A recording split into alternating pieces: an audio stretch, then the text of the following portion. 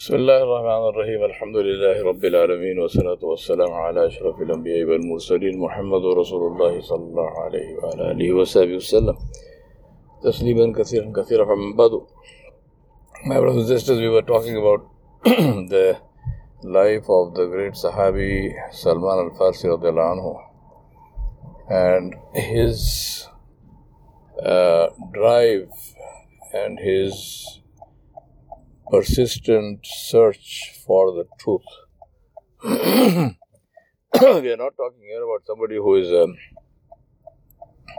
doing a weekend course or something like that. We all need to do what we can do. So, if somebody is doing a weekend course, good for them.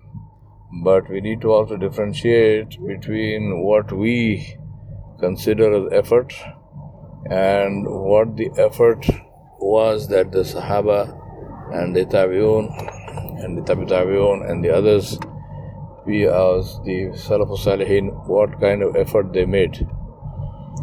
By definition, all effort is effort, but the magnitude of the effort is directly proportionate to the magnitude of the result of the effort, the gain. So in this case, these were people who did not spend a limited time in the search for truth and in pursuing that truth when they find it, but they dedicated their entire time and their entire life to that.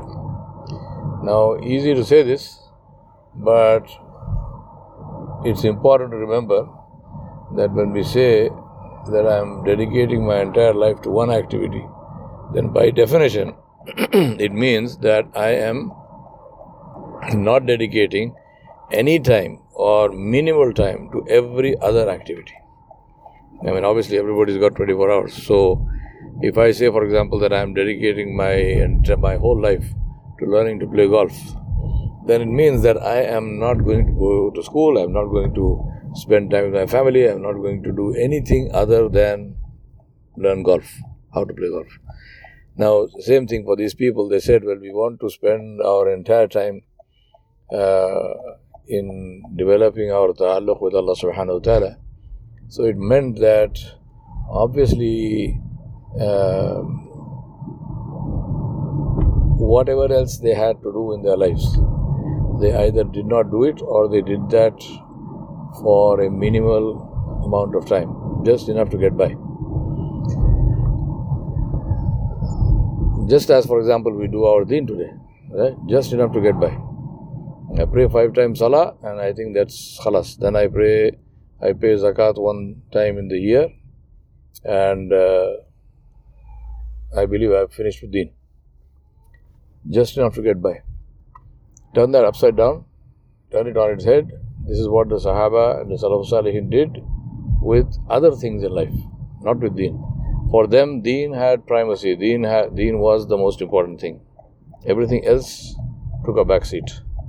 So obviously, just as if Allah subhanahu wa ta'ala had, for example, and this is the mercy of Allah subhanahu wa ta'ala, that Allah subhanahu wa ta'ala does not make the health of our soul, Allah does not make the health of our ruh visible. Allah makes only the health of or partially the health of our body visible, right? Even the body's health is not completely visible. What is happening inside the body we can't see, but outside the body. So if you go to the gym and you are pumping iron regularly, you will find nice muscles and so on and so forth. And may Allah bless our youth. Then they wear tight t-shirts so that the muscles are visible to the whole world, which is not even according to Islam. But anyway, the point is that if Allah had made the health of the soul visible in the same way, what would you see?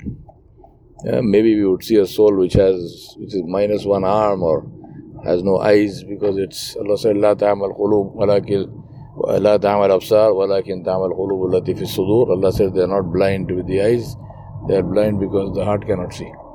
So we would have souls which are blind. And then we would wonder, what is it? How is it how can I be blind? Well, you did nothing for the eyes. and so on and so forth. It's the mercy of Allah subhanahu wa ta'ala that He did not make the soul visible to us. But this was not the state of the people of Allah subhanahu wa ta'ala.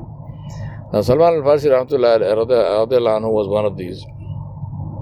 And to continue his story, one day Salman al-Farsi radiallahu anhu was in Salat al-Jum'ah. He was in the first saf, and the Khatib was Umar ibn al-Khattab radiallahu anhu, who was not simply a Khatib, he was not simply an Imam, he was the Amir al-Mu'mineen, he was the Amir, the head of the believers, he was the Khalifa al-Muslimin.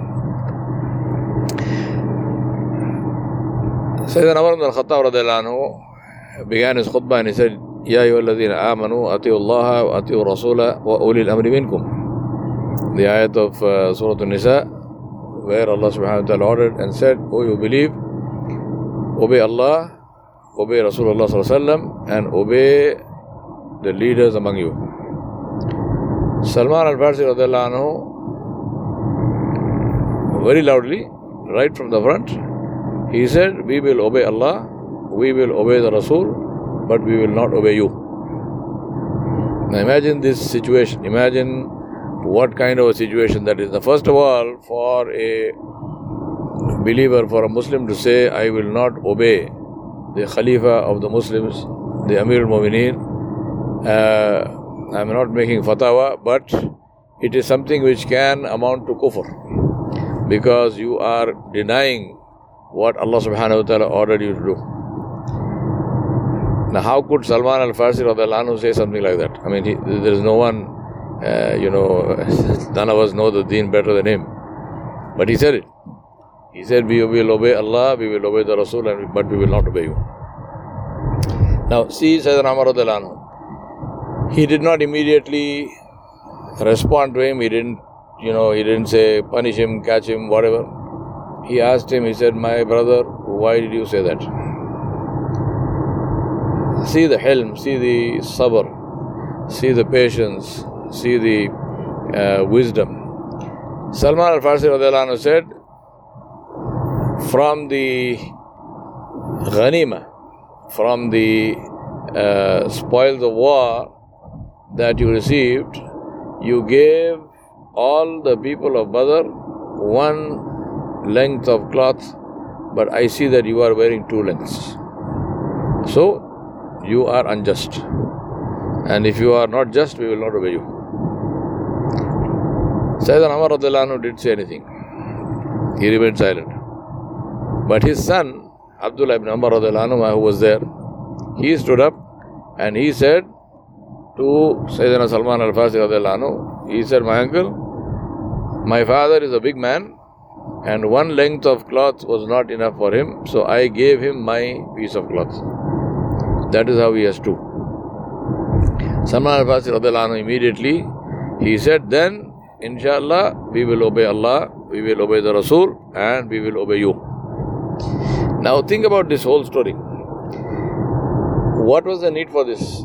If you just think about this and say, well, okay, so Salman al-Farsi radiallahu anhu had a doubt. What was the problem? Why could he not simply clarify this doubt privately? Because after all, Sayyidina Umar radiallahu anhu was his good friend. It was not as if he was some stranger or something not accessible, nothing like that. What was the need for Salman al-Farsi radiallahu anhu to raise this matter in this way publicly in front of all the people in the masjid? Right? So was he trying to humiliate Sayyidina Umar radiallahu anhu? Was he trying to insult him? Was he trying to put him in a difficult spot? What was the reason? Now, in my understanding of this whole situation, Salman al-Farsi radiallahu anhu was actually doing a favor to Sayyidina Umar ibn al-Khattab radiallahu anhu. And the favor he was doing to him was that here was Sayyidina Umar radiallahu anhu wearing these two pieces of cloth. Now, everyone in the masjid was seeing this. And it is entirely likely that this doubt about the honesty of Sayyidina Umar radiallahu anhu, about the integrity of Sayyidina Umar, about the justice of Sayyidina Umar radiallahu anhu, this doubt would probably have been in the hearts and minds of a lot of people. But Sayyidina Umar radiallahu anhu, being who he is, who he was a just man, he was a kind man, he was a very wonderful human being, but he was also very intimidating. He was also the Khalifa, and people were afraid of him. And not everyone had the courage to ask him a question directly to his face. But this was not the case with Salman al-Farsi, because Sayyidina Umar was, contemporary of his, he was a friend of his, and so on and so forth. So there is a very high possibility that there were a lot of people in the masjid who would have these doubts about Sayyidina Umar radiallahu anhu, seeing what he was wearing, and those doubts could later on have become means for the enemies of Sayyidina Umar radiallahu anhu to foment trouble against him by saying, see, here is this man who is unjust, this is what he is doing. Now, how do you clarify that? Now, obviously, to stand up and say, well, this happened, that happened, we are just unjust, all this would be counterproductive and useless.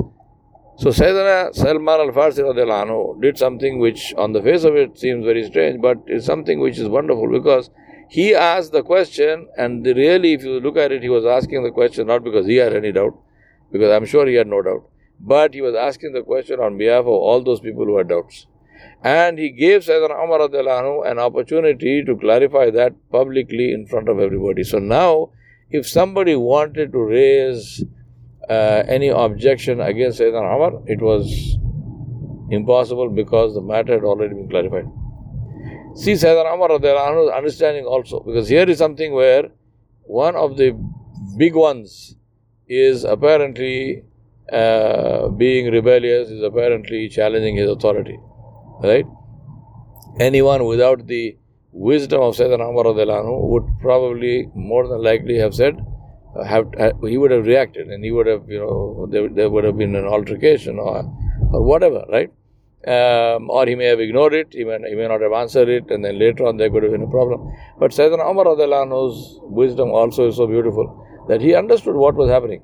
And he knew that this is not Salman al-Farsi trying to put me into trouble, it is Salman al-Farsi helping me. So let me complete this thing and let me help myself by responding to this in a beautiful way, which is exactly what happened. Now, the reason I'm saying this is because there are many times when many times in our lives where people will, our friends, for example, will tell us something which is critical, will tell us something which might even hurt because of, where they say it, how they say it. I'm not saying every time they say it is something that they are saying it in the same context, because we are not in the position of Sayyidina Umar radiallahu anhu. And ideally speaking, if you want to correct somebody, it is the advisable thing to do, and this was also the way of Nabi Sallallahu Alaihi Wasallam, is to do that privately, not to do it publicly. But if it happens publicly, one option we have also is to think about it in this context and say that how can I take something like this, which, irrespective of the intention of the questioner, it is something, no matter if I didn't like it so much, but how can I convert this into something which is beneficial for myself and others? So I want to leave that thought with you. وصلى الله على نبي الكريم وآله وصحبه أجمعين برحمتك يا رب الرحيم.